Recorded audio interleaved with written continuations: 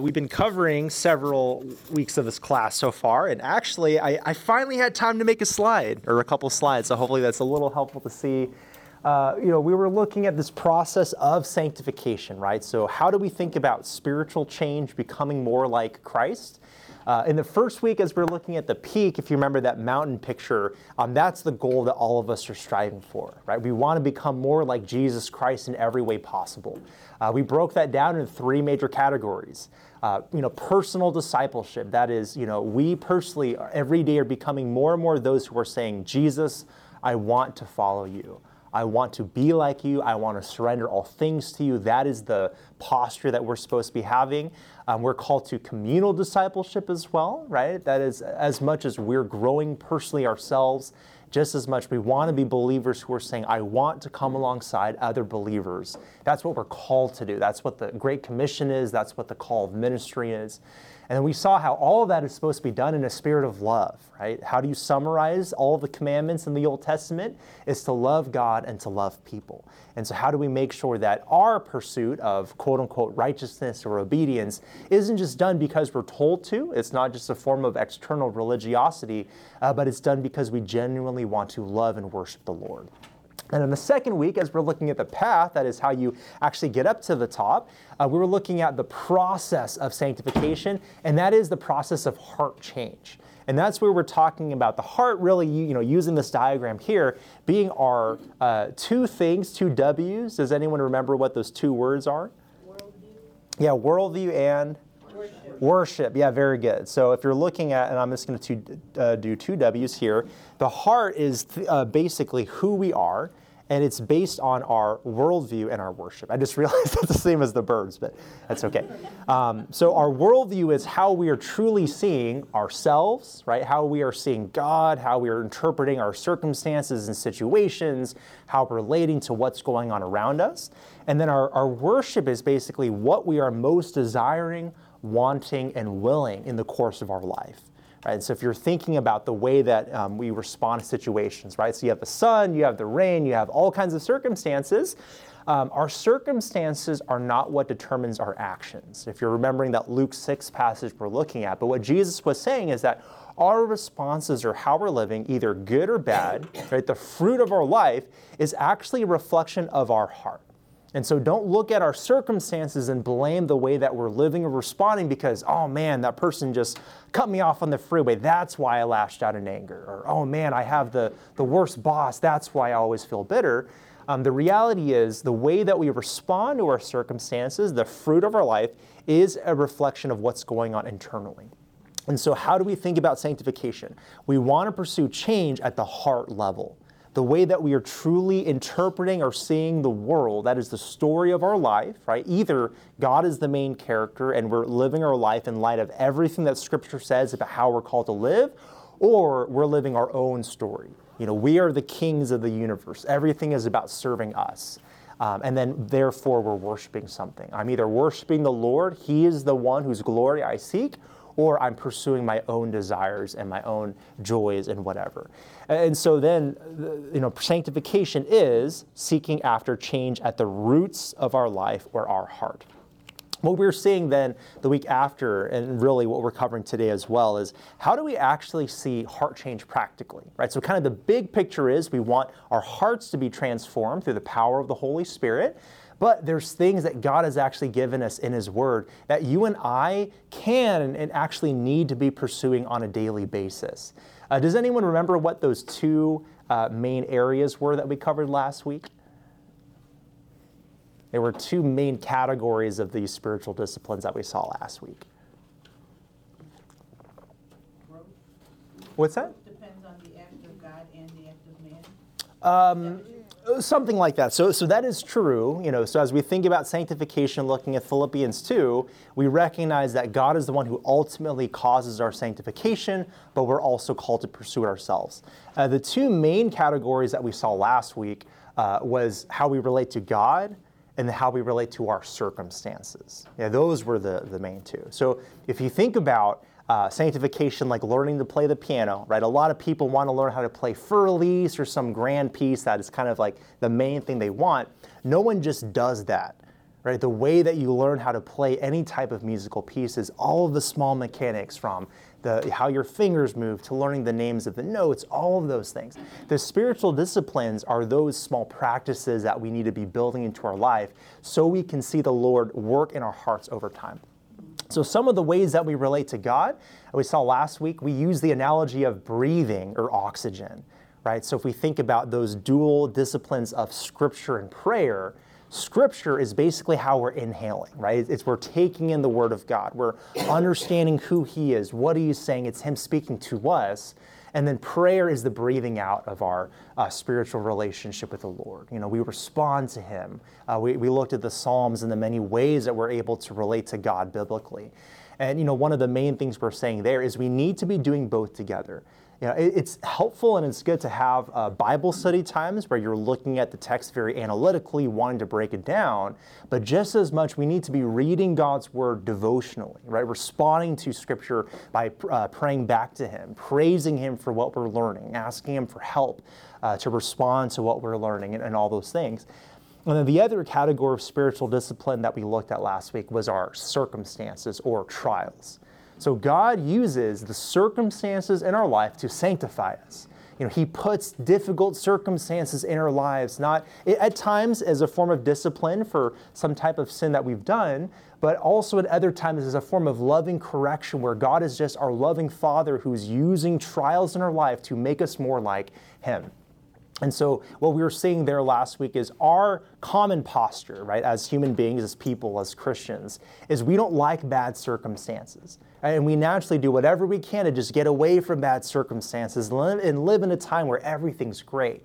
But one thing we have to do as believers is develop this worshipful posture in trials to say, Lord, what are you trying to teach me now?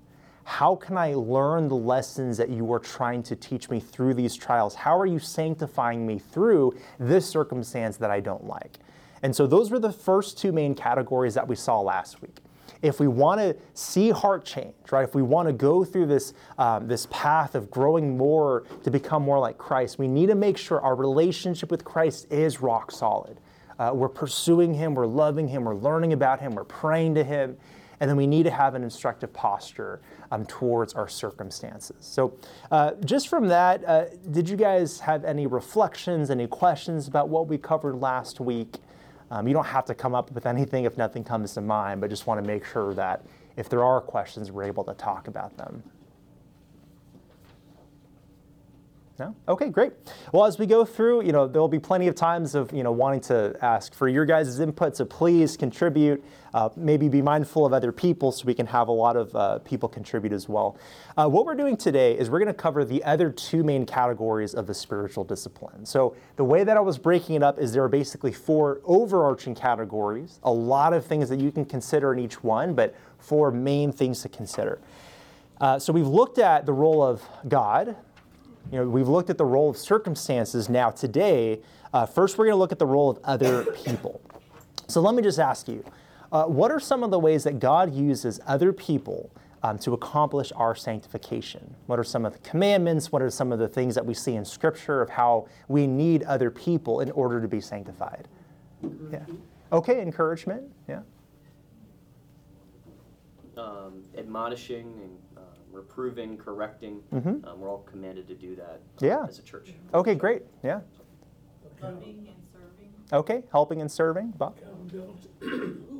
Accountability. Yeah, accountability. It is a little early, so I understand. Yeah, accountability, definitely.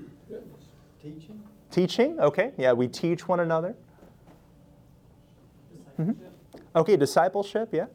I think just living life with each other, your lives rub with one another, especially within your home, and so much of your heart is exposed, and sanctification happens, or it should, just as we live life with each other and see each other sin and have to respond to that. Yeah, good. So relationship over time, right? We need time with people. That's good. Yeah, great. So all of those are really good categories to consider.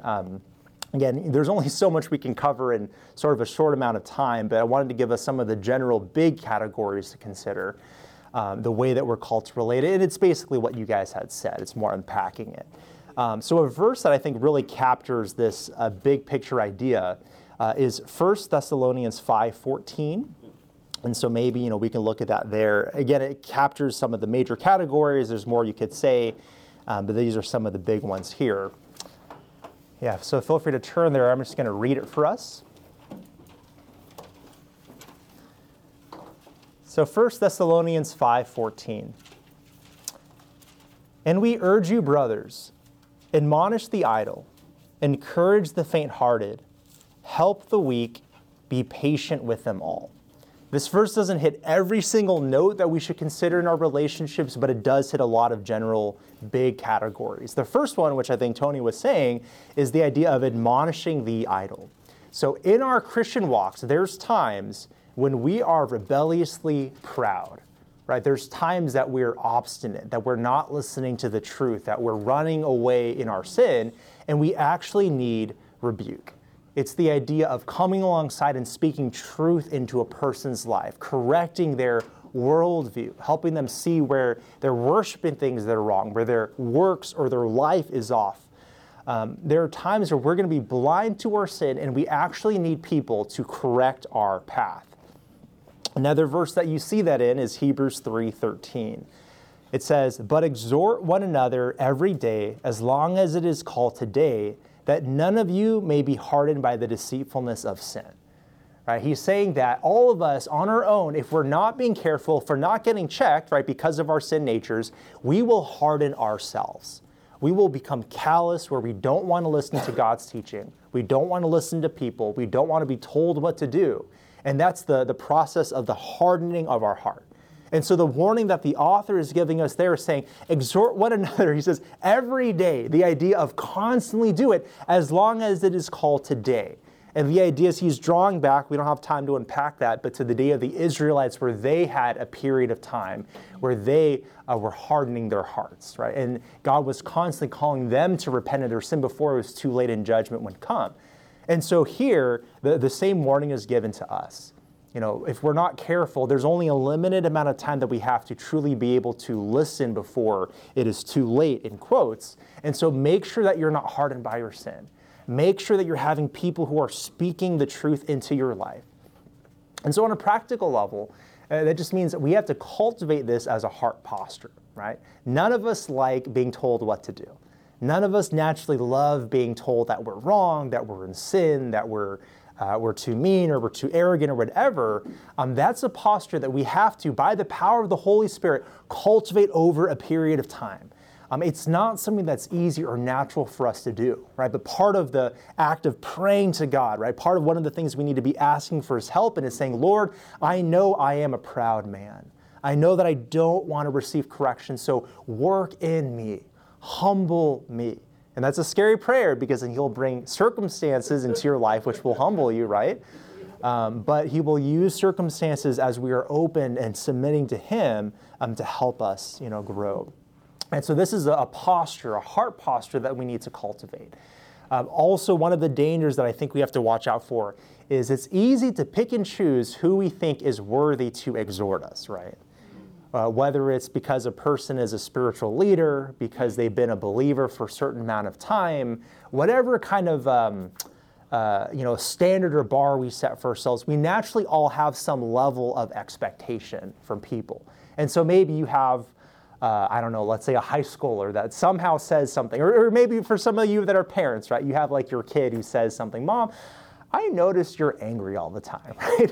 Whatever it might be, it's easy, whether it's that situation or others, to think, you have no right to say that to me, And sure, you have to be careful of the tone and respect and all of that. But we set bars in our minds of who's worthy and who's unworthy to speak truth into our life. And again, I'm not saying that all counsel is created equal, right? There are people that because of wisdom and experience have more to offer. But we have to be careful that we're not becoming arrogant in the opposite way, where we have an idea of who can actually speak the truth into our life. One verse that I think really is poignant and helpful for us to listen to, Proverbs 17:10.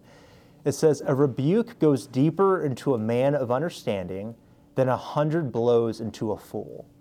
Right? So what's the mark of wisdom? Is that you can receive one rebuke and that person will listen to it, glean from it, think about ways in which that they can apply it, versus you can have a fool who will hear, take 100 things and won't gain anything at all. Right? So part of the wisdom, part of the humility that we need to work on is to be able to receive rebuke from people, being willing to listen to those and say, you know what, is there truth to what's going on? And maybe it's a half-truth, right? Maybe it's a person that you think is a horrible person and is being a hypocrite, right? Sure, there's ways that maybe at some point you want to speak truth to their life, but also you have to be able to say, is there a glimpse of truth in what they're saying? Is there a way that I have to be careful for myself? Yeah. I'm trying to figure out if you just answered my question, but I don't think you did. So what would you say about like exhorting someone who claims Christ but doesn't have any fruit? Oh, sure. Yeah. So because that kind of feels like Proverbs 17:10, like the fool is going to take 100 blows. Like sure. Do we keep exhorting them? Do we keep? Yeah, no, that's a great question. So all of this, I'm more saying as a self-reflective thing. So this is what we have to make sure we're doing ourselves, right? Receive as much as we can. You are right. You don't want to be casting your pearls before swine. So, that is a wisdom call of how much you're talking to a person, the timing, the tone. We'll get into some of that in 2 weeks. Because there is the tricky balance, right? If someone's calling themselves a Christian, they should be willing to listen. If they're not, if they're responding negatively, okay, is there wisdom to how you're saying it, thinking about the timing, giving them some space, praying for them before you bring it up again? At what point do you decide, I think this person just isn't a believer, or it's not wise to continue on? That's a wisdom call. Yeah. So for a lot of this right now, and that's a valid question, this is more just directing to us, right? How do we need to be listening to people's rebuke, exhortation, and the like? So just in general, think about this. How much are you willing to receive from other people? How much are people speaking into your life and saying the hard truths? Do you fight back? Do you push back? Do you give some type of a response which makes a person say, I never want to bring up anything ever again? Or are you responding in the type of way to where the person is willing to actually speak truth into my life in the future? So that's the first general category, admonish the idle. The second one, encourage the faint-hearted. Another Proverbs. And actually, when I was studying this, I realized we'll probably just do a class on Proverbs because there is so much, clearly wisdom to be gleaned from it. So at some point next year, but we'll have one there. But encourage the faint-hearted, Proverbs 12:25. Anxiety in a man's heart weighs him down, but a good word makes him glad. Right? I think all of us understand that. Right? There's times to where circumstances, trials, things just discourage us, but that's why we need other people that are able to say, hey, here's a truth from Scripture, it's going to be okay. People that are able to come alongside us and actually help us when we're not able to deal with it on our own. And when you look at the totality of Scripture, I think what you're seeing is that we're not called to be living life on our own.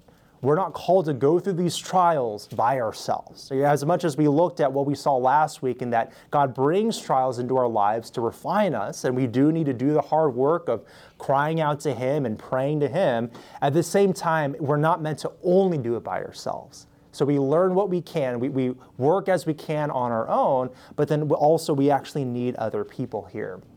And just one other word of application, we know that biblical encouragement isn't just saying positive phrases, right? Biblical encouragement is actually speaking the truth of Scripture. So think about the way that you're even giving help at times, right? It's not always wrong to say, hey, it's going to be okay, right? But if that's the totality of your counsel over the whole period of time, I wouldn't say that's biblical, right? You want to be thinking about how can you use the truths of Scripture, going back to the heart, right?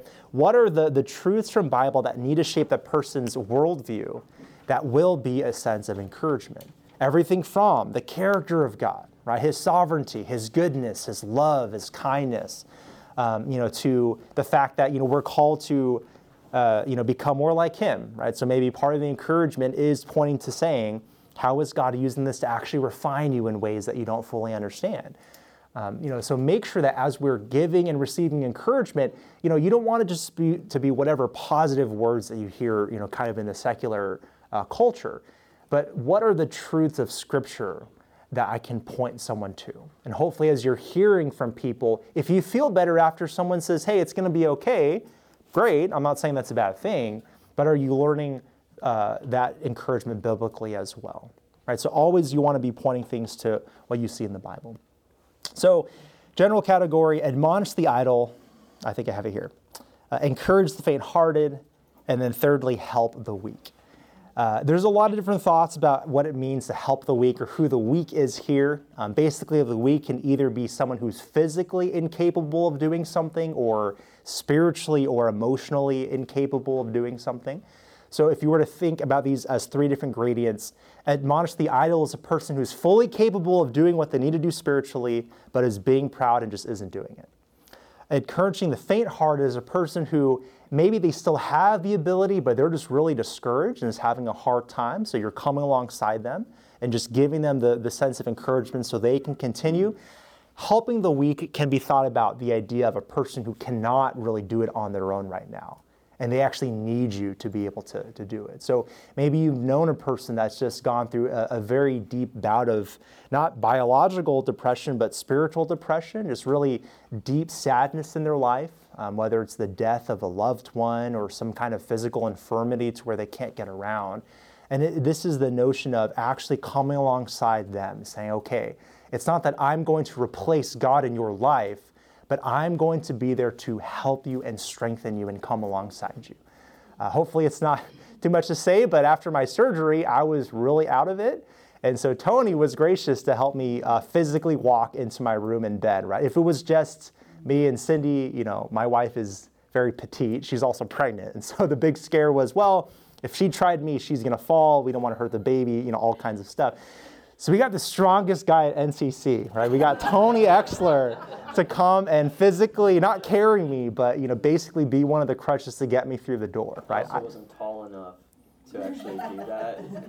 In my tippy toes. Yeah, but I was so drugged up I couldn't tell, so it was fine, right? There's times to where we literally cannot go through things on our own, and we need the help of other believers, right? And that can be accountability, that can be intense discipleship, that can be in whatever fashion it is. But there's times to where, based on wherever we're at, physically or you're spiritually just really new in the Lord, or you've had some kind of encroaching sin for years and decades, whatever it might be, where we actually need other believers to say that God uses them to physically or spiritually pick us up and help us in whatever's going on. This isn't the only way that this verse applies, but I've mentioned this before. Galatians 6:2 says, bear one another's burdens and so fulfill the law of Christ. So other people have burdens, whether that mostly spiritual burdens. The command here is saying, bear one another's burdens. It's not just going to be that brother or sister in the Lord that's going to work through that issue. I want you to actually help them through it. So we're not going to go through that alone. We're going to have other people. Yeah. I'd hate to take too much time on this, but some of the words we're using today I've been really curious about for a while. So like admonish, exhort, reprove, rebuke, all these things that we would do in the church amongst one another. Of course, they're biblical. We want to direct people to the Word. But it almost seems to me, and I'd hate to eisegete, but it almost seems that there's a level of strength that's behind each word, right? Rebuke sounds very confrontational, whereas admonish seems like almost as if you're doing the same thing in context, but yet a different word's chosen. So I guess I wonder, and if maybe you have an answer to that, is there a strength by which you're admonishing, rebuking, reproving, and is that why they're using a different word in each context? That's a good question. So there are shades of difference. It's not always as stark as maybe some people would think. So I'm going to actually hold on to that because that's going to be something we're going to cover in 2 weeks. But that's a great question. Cool. So hopefully that can be a tie-in to come to the last session. We will cover some stuff like that. That wasn't planned, by the way. Tony had a genuine question. But that's a valid question. So there's times to where we or a person cannot get through the situation on their own. God has designed, that's why we have the church, to be able to walk through circumstances together. So taking all of this together, here's where I think, here's the main point I'm trying to say, which is really, I think, what Scripture is saying. We cannot live the Christian life by ourselves. The type of growth that we want to see, the type of growth that God calls us to, requires people intentionally, intensely in our lives. Right? If you're living by yourself, if you're not having people pour into you, you're just not going to grow the way that we're called to grow. We absolutely need and require that. You can think of the Christian life as inherently corporate, not individualistic. And the challenge for us as Americans, and especially I know, maybe more in the Bible Belt area, is I think over time, and I'm curious to see how all of this developed, I don't know, we have this very rugged individualistic mentality. It's me, myself, and I'm going to pull it myself by my bootstraps. I got this. But that's entirely anti-Christian.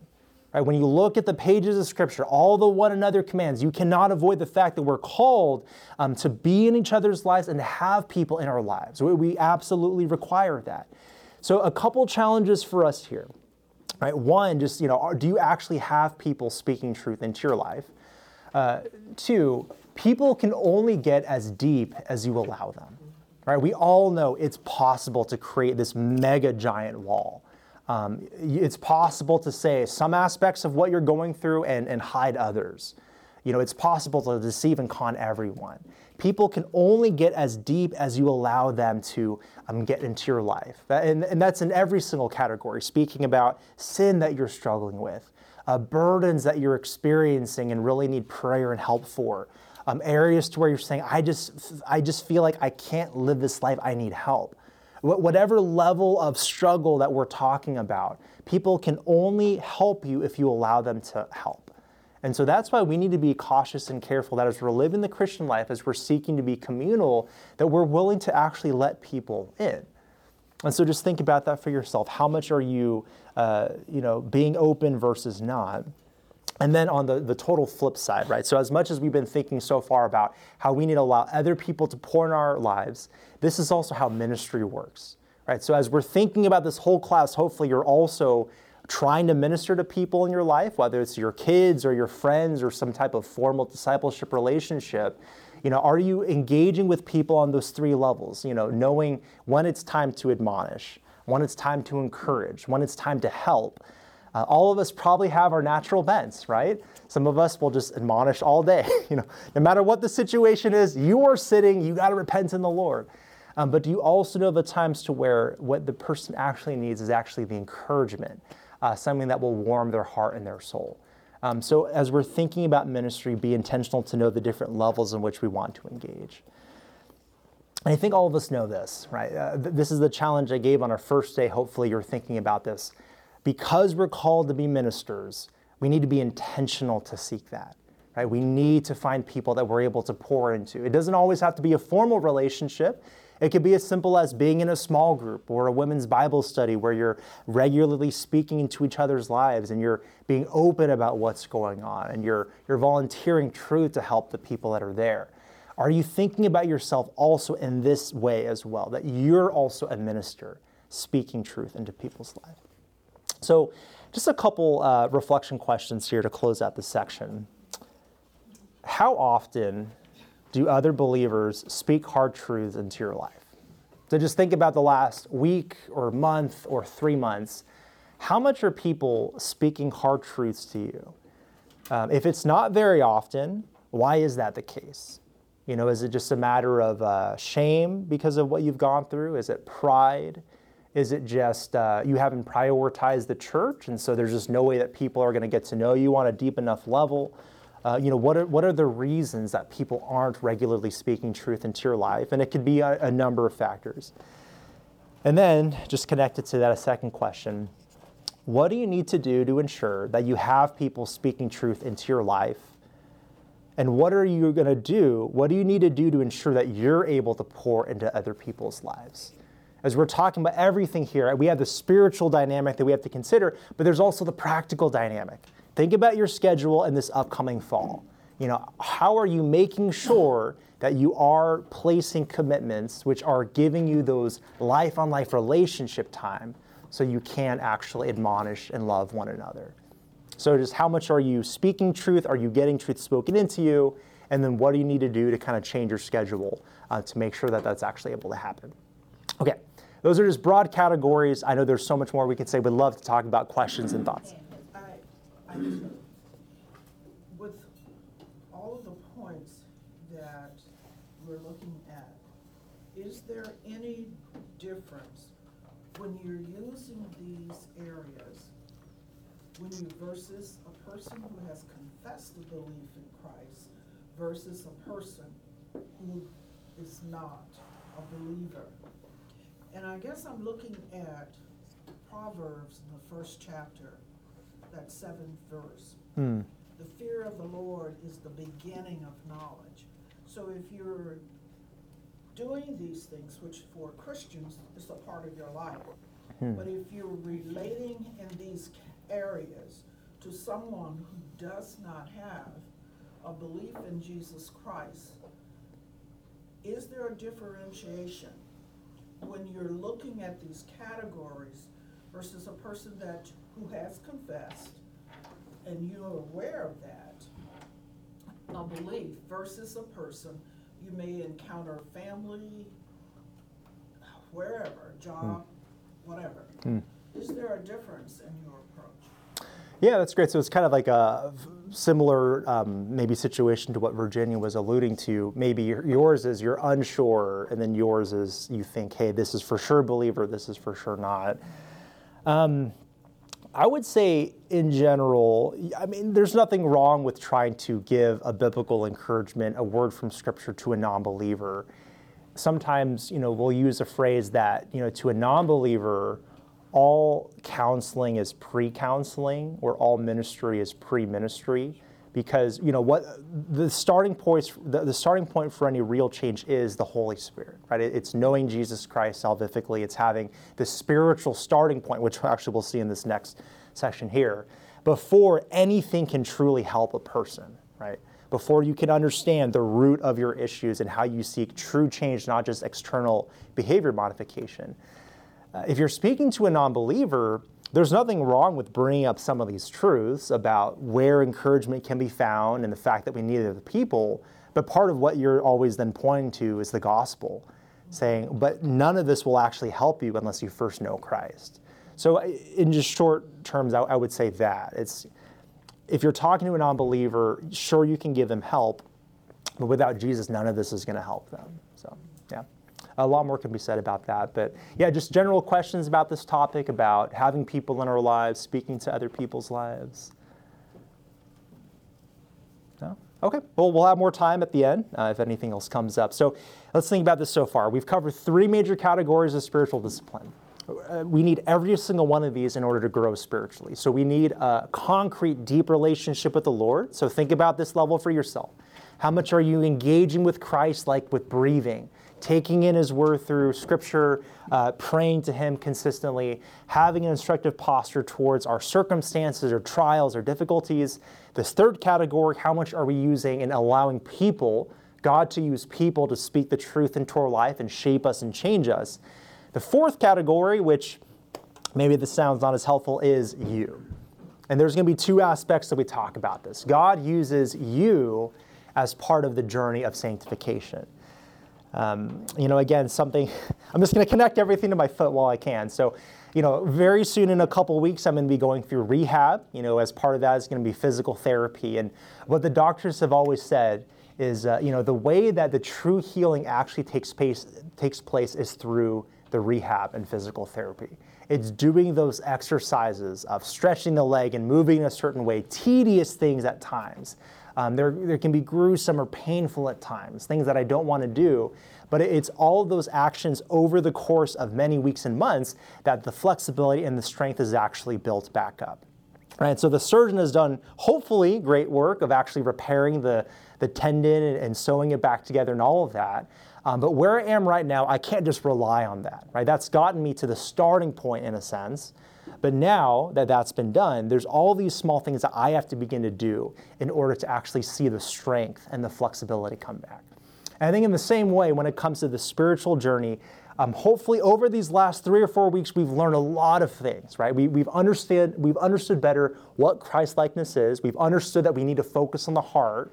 But as we've talked about over these 2 weeks, we need to be putting in the effort ourselves, right? It's through the power of the Holy Spirit, but then also through the personal effort that you and I choose to engage in or not. So that's why we looked at Hebrews 12:14. Strive for peace with everyone and for the holiness without which no one will see the Lord. So it's not just, hey, you've been saved, therefore now you're going to become sanctified, but there is a sense in which you need to strive for that holiness as well. And so as we're looking at this category of you, the first general category, which is just really short because we've been talking about it this whole time, is just our intentional engagement in these spiritual disciplines. So it's one thing that we've talked about and that we've learned about the things that we need to do. It's another thing to say, okay, I'm going to make time to actually do these things, right? That's why I'm having these reflection questions, saying, okay, I'm going to look at my schedule and say, what changes do I have to make to my priorities? What changes or sacrifices do I have to make to whether it's fun events or sports or things that I know I would rather be doing so I can make sure I'm prioritizing the Lord the way that He calls us to do. So what is this category of you? Of course, there's the general thing of just how much are you trying to engage in the spiritual disciplines, but where I want to spend most of our time is actually this other category of effort that we need to strive for, which is what the old Puritans would call mortification of sin. Right? Some of us have maybe heard of that. Maybe you thought, why would anyone use that word in today's vocabulary? Does anyone know what that means when we talk about the mortification of sin, or that we're called to mortify our sin? Okay, kill it. Yeah. Put it to death. Okay, great. So I think you guys are aware of that. We're putting our flesh to death. So we need to make sure, right, besides just doing the things we're called to do of engaging with the Lord now, the question is, how do we actually focus and just look at our sin for what it is in itself? A lot of us know that very famous quote by the Puritan John Owen. Does anyone know what it is? Be killing sin or it'll be killing you. Yeah, exactly, right? Very simple. Be killing sin or it will be killing you. Part of our journey in the faith is we need to be looking at our flesh, the sinful aspect of our nature, and saying, how can I intentionally be seeking to fight it, slay it, put it to death? Otherwise, if you just let it sit there, it's going to fester and it's going to grow. It is very similar to, if you had some type of rabid dog in your house, and you're like, oh, what an adorable little thing. I know that's kind of a bummer, it could kill me, but it's fine, I'll just leave it in the corner. At some point, it's going to mess you up, right? Something is going to go wrong. And so in the same way, we have to be thinking about our sin nature in that light. If we're not intentionally fighting it, it's going to slay us. And so either we slay it or it's going to slay us. What are some of the ways, since you guys are familiar with that, what are the ways that we as believers can seek to put our flesh to death? Some of the general categories that you would know.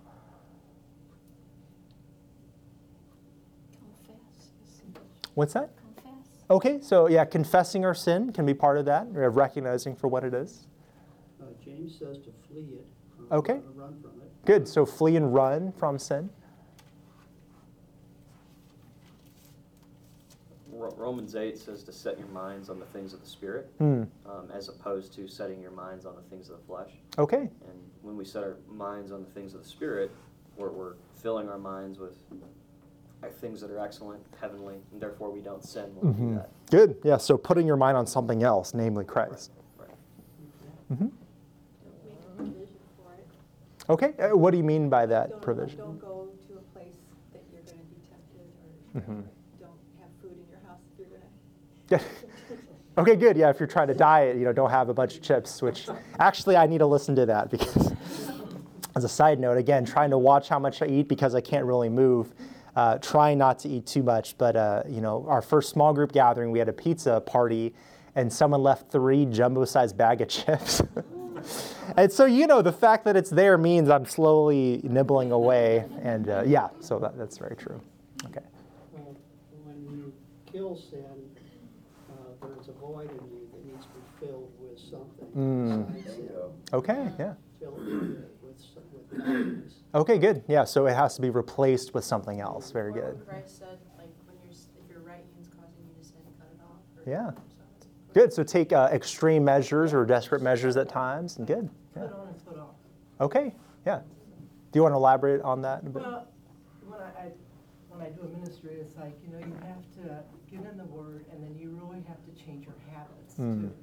It's like, it's a mind thought, So putting on, you could post Bible verses up on the mirror and on your steering wheel and everywhere. So it's totally reminding you to get into a different thought, different mind frame of what's really you're trying to change. Yeah, no, that's great.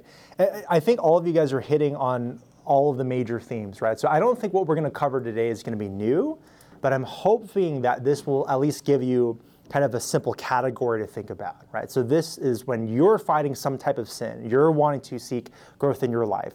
Think about these categories. And then also when you're helping someone else too, they're going through some kind of difficulty, how are you helping them think through these categories as well, okay?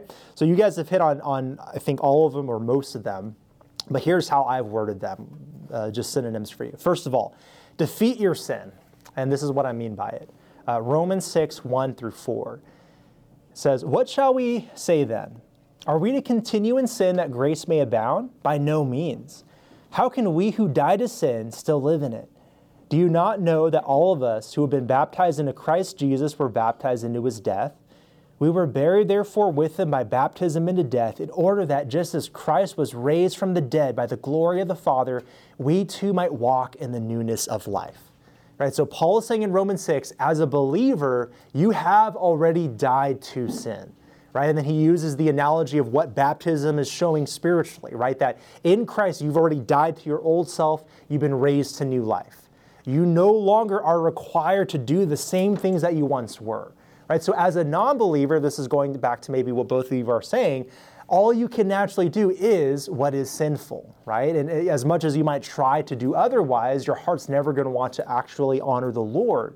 But in Jesus Christ, you have already died to sin. Right? And this should be obvious. As a believer, you're no longer required to respond sinfully to your circumstances. Going back to that idea, we're not forced to respond the way that we would naturally do in our flesh. We actually have the choice. And so we need to think about that, because think about how easy it is to make excuses for what we've done. The starting place is reminding us that in Jesus, because we have the Holy Spirit, I was not forced to do or say or think the thing that I did. I did that because I chose to sin. I chose to turn away from Christ, because in Jesus, he's now given me the power in which I don't actually have to sin.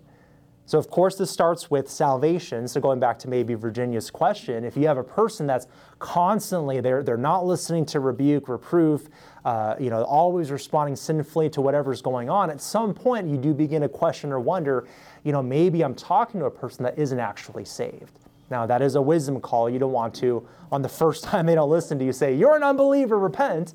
But over time, if you're seeing that pattern, that is something that you have to wonder and pray about as well. So first off, defeat your sin. And obviously, that's not something that you can do yourself.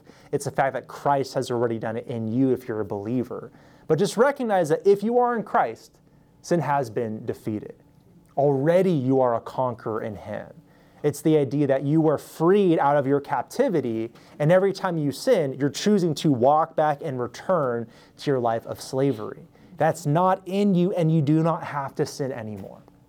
For some people, that in itself is a huge game breaker, right? They've been struggling with something for so long, and they just assume this is who I am and this is my life.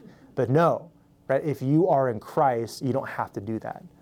Just quickly, could perhaps next time you could talk about nature, this new nature that we have, that the way that we are before we come to know Christ is an entirely different thing. But when we confess and have a belief in the Holy Spirit is indwelling us, we got a new nature. So is it possible next time, so when we're looking at next time? Okay. I'll look into that. Hopefully some of what I'm saying is alluding to that. I didn't use that exact term, but that is the idea of having the new nature, because we're under the new covenant with a new heart. Maybe I'll try to find some resources this week and I can post it on the church app there. But yes, this is because in Jesus we have a new nature. We are new beings to start with. So just remember that. Defeat your sin in the sense that you need to be saved, and once you are saved, you have overcome and you have defeated the sin through Christ. Second general category, respect your sin. And this is kind of the opposite. Romans 7:21 and 23. Paul's then saying, right, so after talking about in chapter 6 how much, hey, in Christ we've now overcome all things, he talks about in chapter 7 the battle that we still fight. He says, for I find it to be a law that when I want to do right, evil lies close at hand. For I delight in the law of God in my inner being, but I see in my members another law waging war against the law of my mind and making me captive to the law of sin that dwells in my members. A lot going on there. We can't cover it all, but a general summary of the point that I'm trying to make is that even when we are in Christ, once we now have the ability through the Holy Spirit to not sin, to fight and flee from temptation, we still are waging a battle against our flesh. And so that will be a continual thing that we have to fight against. And God has given us ways of overcoming so it's not as great of a battle as it once was, which we'll see later on. But we have to respect the fact that we still have a sin nature in this life. We will sin, and if we're not careful, if we're not alert, if we're not sober-minded, then we will fall back into our old sinful ways. And again, as we're saying, it's not that we have to, but we have to recognize that this is going to be a true battle. And so some reflection things, right? Do you recognize, are you honest with the fact that, you do have sin struggles, right? Because for some believers, once you know that you're in grace, we just don't think about it anymore. I'm just going to live the Christian life. God's all good. Everything's great. But do you really recognize and think about the sins that you are battling even today? Do you recognize those sins that you're more prone to? Do you recognize the area of struggle in which you tend to be weak? That you say, hey, I know that I've had this area of lust in my life for years and I've just never dealt with it. I know that I tend to be very angry at my wife and I've never really seriously dealt with that. Do you recognize the areas in which you are most prone to sinning right now? And are you focusing your attention, your spiritual attention on that area? So you need to be aware of it and then do what you can to respect the fact that, hey, if I don't fight that, if I don't flee from it, that's the area in which my life's going to be taken down. Sometimes people say all of us have natural bents towards sin, right? Do you know your bent?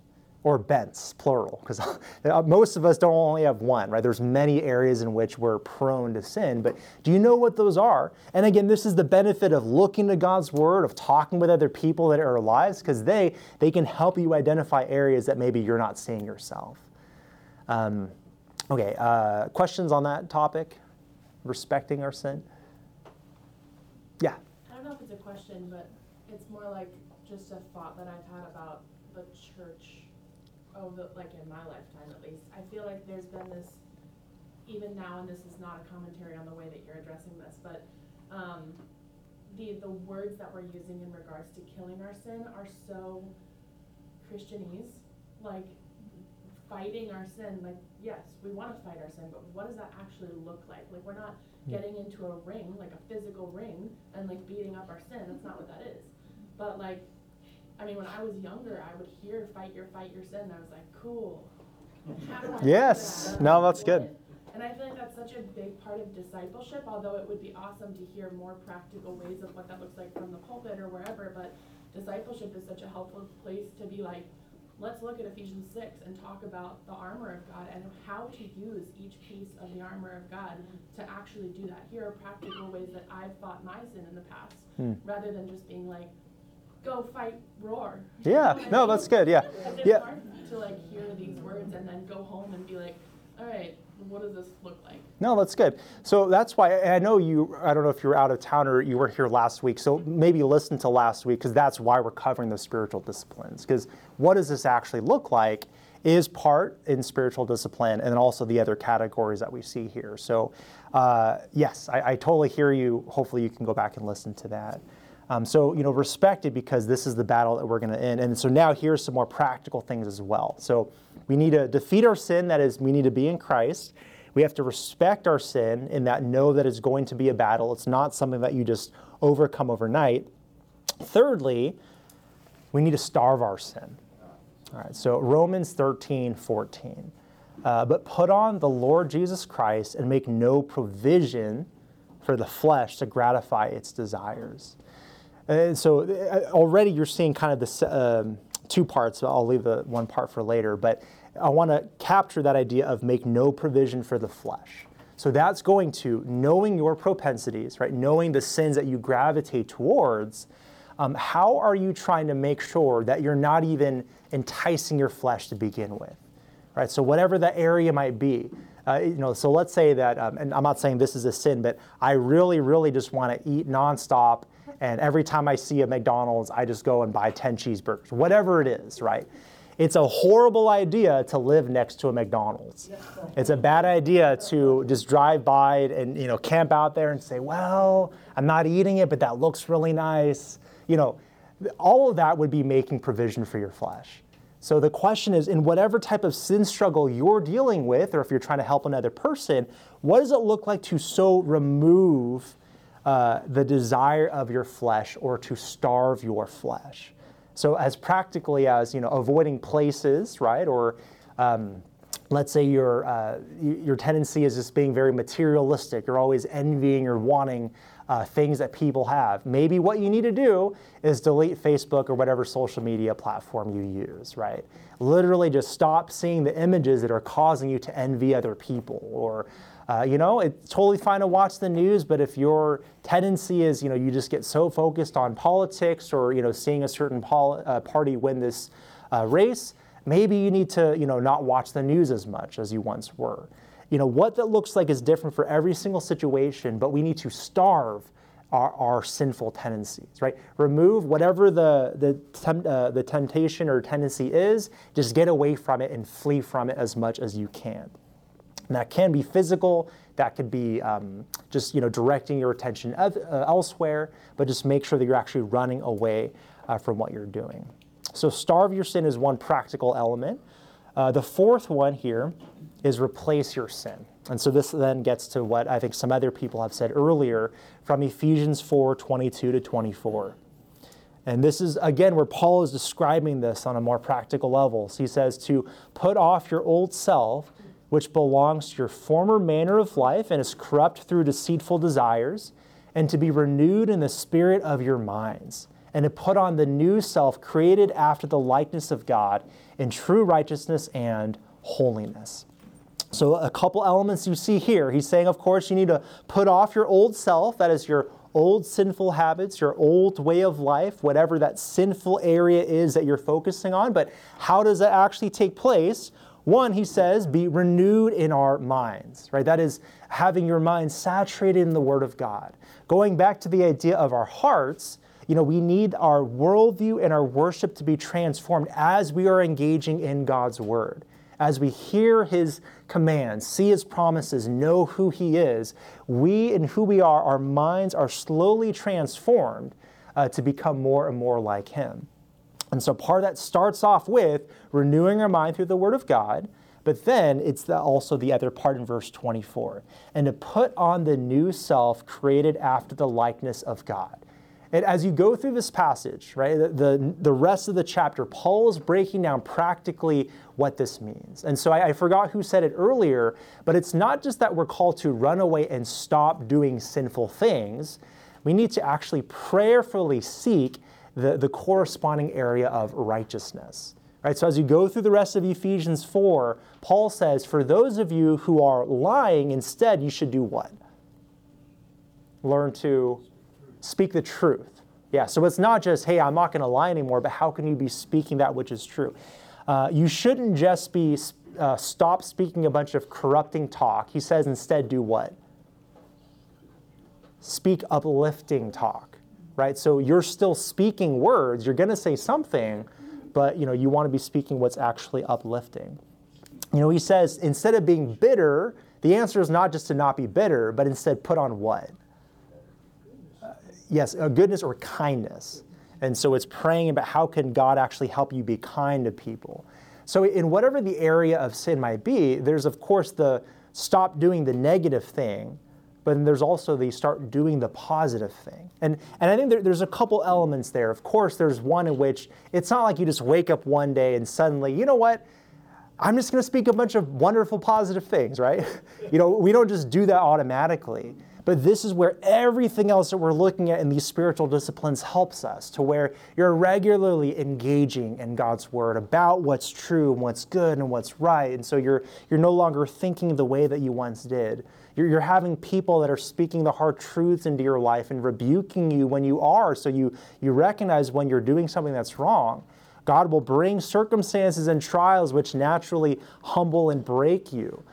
To where you no longer do and want to do the things that you once did. And then, of course, you strive to guard your mouth, right? I'm not saying you have to literally do the old thing that I had to go through where I said a cuss word and my mom put soap in my mouth, right? You don't always have to do that type of exercise, but there is the element in which you have to strive to not say things and speak good things. Right? So hopefully you're hearing this, that I'm not trying to be overly simplistic or it's just one, we're engaged in all of these practices that Scripture says.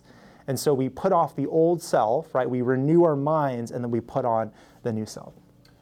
One thing I found is that if you're not replacing your sin, it's almost like the previous steps are just a waste of time. Like if you're struggling with laziness and you find, I'm scrolling for hours on Facebook, you delete Facebook. But then if you don't fill it with anything else, then a week or two later, you're like doing the exact same thing on YouTube. Like, I'm going to delete YouTube. And then a week or two later, you find yourself doing the same thing with video games. Yes. All of these are okay things when you're doing it rightly. But it's like if you don't fill it with something else, you're just going to keep doing the same thing. So you still respect it, you're still recognizing it, trying to start it. If you're not refilling it, you're just going to go right back to the same thing. There's going to be a void to fill. Yes, yeah. So that's very true on multiple levels. So in general, think about that, right? If all of us are worshiping, wanting, desiring something, whenever we're engaged in some type of pattern of sin, there's something that we are running after, right? And so it could be as simple as a feeling of pleasure, right? I go to Facebook because I'm getting that dopamine hit from seeing something new, activities that I like. That's why I'm addicted to it. Okay, it's a bad thing to be addicted, so I'm going to stop. Well, if the heart issue is still the desire for pleasure, okay, that's why I'm running to Instagram or I'm running to video games or whatever it might be. If the issue is the heart, then you're going to run from one bad addictive activity to the other. And the question is, how are you replacing that with what is good, right? And so as you choose to engage in Scripture and devotion and genuinely love and desire the Lord, that is where, not that you're turning to God out of a desire for pleasure, but you are finding the true pleasure that all of us as Christians are called to have. Yeah, so that's a helpful comment to make. One way to think about this, Christ-likeness is not just the absence of sin, but it's the presence of righteousness. Right? So we're not just trying to say, hey, whatever that bad thing was, I got to stop doing it, and then I'm good, right? Seek to put that to death, but then also what is the corresponding area of righteousness that I should be pursuing? And of course, that's both something that we do and that God does. We be intentional with engaging in these spiritual disciplines, targeting the heart, but then we also cry out to Him desperately that He would change us as well. So far we have 4 categories. We defeat our sin, or Christ defeats our sin through salvation. We have to respect our sin. We have to starve our sin. We have to replace our sin. And then fifth and finally, and this is just a general summary, we need God over our sin. Galatians 5:16 says this, "But I say, walk by the Spirit, and you will not gratify the desires of the flesh." I think this is something that Tony was maybe alluding to, or someone else. How is it that we're able to overcome our desires, our pursuit of other things that are sinful, is by walking by the Spirit, is by knowing and being filled and saturated with the power of the Lord, right? The overarching way, right? If you want to summarize this point, if you want to summarize all of the spiritual disciplines, the way that we most fight our sin is by pursuing the Lord, right? It is His strength in us. And we understand that every single believer is going to have the Holy Spirit, right? As soon as you are saved, you are sealed by Him. Your salvation is guaranteed. He is in you. But we also know that His influence or power in us, and when I say power, I just mean practical influence, the practical level in which He is influencing and shaping our life, our desires, our worldview, is strengthened or weakened by how much we pursue Him.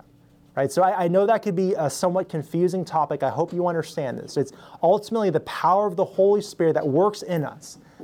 but how much we are engaging with him, pursuing God, affects his influence in us. Right? That's why you have passages like, do not grieve the Holy Spirit, or you can have a seared conscience. How much you are choosing to engage with the Lord will actually influence how much influence, in quotes, he has over you. And where we see this dichotomy is in two parallel passages that some of us would know really well. Ephesians 5:18 and 19, and then Colossians 3, verse 16. Some of you probably know where I'm going with this here. Do you guys know some of those passages? Yeah. Okay, why don't we turn there? So can we have someone read Ephesians 5:18 and 19? Someone, okay, Dan? And then can someone read Colossians 3:16? Okay, Patrick, great. And so for the rest of you, feel free to turn to one of them, but I want you to listen to the similarity and difference between these two passages, because there's both a similarity and there's a difference. Okay, Dan, if you have it, can you read that Ephesians 5? Do not be drunk with wine, in which is dissipation, but be filled with the Spirit, speaking to one another in psalms and hymns and spiritual songs, singing and making melody in your heart to the Lord. Okay, good. So he's contrasting being drunk with wine versus being filled with the Spirit. He gives praise as some of the ways that you see that filling being done. And then can we read the Colossians 3:16?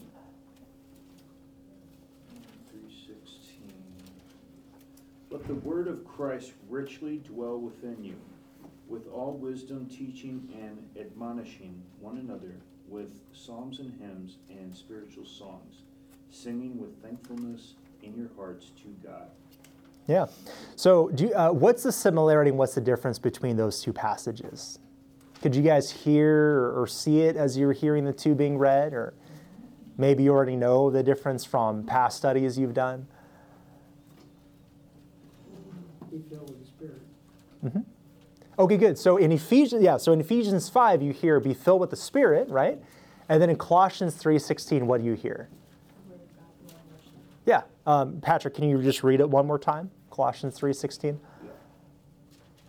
Let the word of Christ richly dwell within you, with all wisdom teaching and admonishing one another with psalms and hymns and spiritual songs, singing with thankfulness in your hearts to God. Good. Yeah, so the parallel, right, is being filled with the Spirit and being filled with God's Word are one and the same thing, right? So when we're thinking about what it means to allow God to be working more powerfully in our life, the Holy Spirit to be more, quote unquote, more active in us, it's through how much we are engaging with Him and engaging with His Word. Right? So part of how we're actually able to overcome the flesh in so many of these passages which say things like, walk by the Spirit and you will not gratify the desires of the flesh, is by being intentional in pursuing and relating to the Lord. If you guys remember last week when we talked about what does meditation on God's Word looks like, this is the same idea here. How are we engaging with God's Word, not just as an intellectual study, but in a way in which we're devotionally relating to God, knowing Him, thinking about Him, praying to Him, asking Him for help, just thinking through all of our life together. It's through our engagement with God. And so this is really the fifth point of how we mortify the flesh, but it's also a summary of everything that we've talked about as well. If you want to oversimplify our pursuit of Christ and the way that we engage and become more like Him and have our hearts transformed, the simplest way is just by knowing and pursuing God. And so, of course, it starts with His Word, but hopefully, as we've heard over these last 2 weeks, there's many ways that you can kind of break that down. And hopefully that's a helpful summary there. So how is it that we mortify our flesh? Is we recognize that our sin is already defeated in Christ. We respect it, that as we think about intentionally what we're most prone to. We starve our sin, right? Think about ways of running away from things that are going to tempt us and make us think about or desire it. We replace our sin by pursuing truths, by pursuing acts that are going to be righteous and Christ-like. And then, of course, we pursue and want God to be in our life. And for those of you that are in the Forge, I think the study of the Holy Spirit should be helpful to better understand how we relate to God. I'm not trying to say that the Holy Spirit is literally less in us, right, if we're not engaging in His Word, right? If you're a believer, you have the Holy Spirit, but it's his controlling work in our life and in our hearts that is impacted by how intentionally we're engaging with him. So this isn't a works-based salvation, right? I'm not trying to say, hey, you got to do more in order to be more saved, but God does, in a sense, respond to how much we are pursuing after him. So I know that could be a lot. Also, I think a lot of this probably isn't new to a lot of us here, right? I think if you've been in church long enough, you've heard some of these terms before, but really my hope in presenting it here is to say, if you want just kind of a clear, concise way of thinking about mortification, hopefully here it is. And so now think about areas in your life that you can apply this to, right? So a couple reflection questions. What areas of sin do you need to intentionally fight and put to death in your life? What is the corresponding area of righteousness that you need to pursue? Are there excuses that you tend to make to not try to put your sin to death? And then, of course, how can you actually help other people apply this? If you're discipling someone, if you're just walking alongside another believer, or you're just at a dinner party and someone's saying, hey, I'm really struggling in this area, are you just giving kind of general advice that says, oh, I'm so sorry, I'll pray for you? Or are you thinking about ministry in this type of more intentional way as well? Okay, hey, you're saying you're struggling with that. What does it actually look like to overcome the area? And then you can give some of these more practical areas of wisdom here. So to summarize, there's a lot more that can be said, but we've had 2 hours over 2 weeks to cover it. The spiritual disciplines that we want to engage in to see heart change so we can become more sanctified are relating to God properly, relating to our circumstances properly, relating to other people properly, and then relating to ourselves properly. And as we've gone through the last 2 weeks, you know exactly what that means. I don't mean to give all of this as an oversimplification, because I know in every circumstance it's going to be different. But if we're going to be faithful Christians, we need to start at least by thinking in these 4 areas, right? If we want to see true biblical change, how are we addressing all 4? In your own life, think about this. Where are you naturally weak in these 4 areas?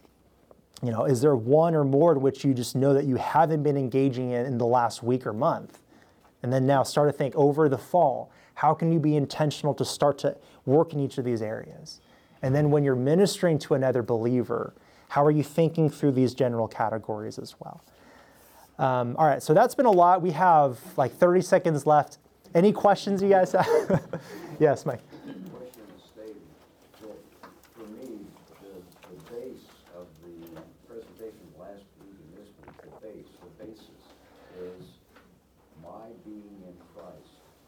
In Christ. That's become my Christian mantra. Now, that doesn't mean I understand it. My biggest hurdle is to understand that which I know is to be true, which is to be in Christ. Now, do you have a good book that I could read on being in Christ and growing in Christ? Yeah, there's a couple.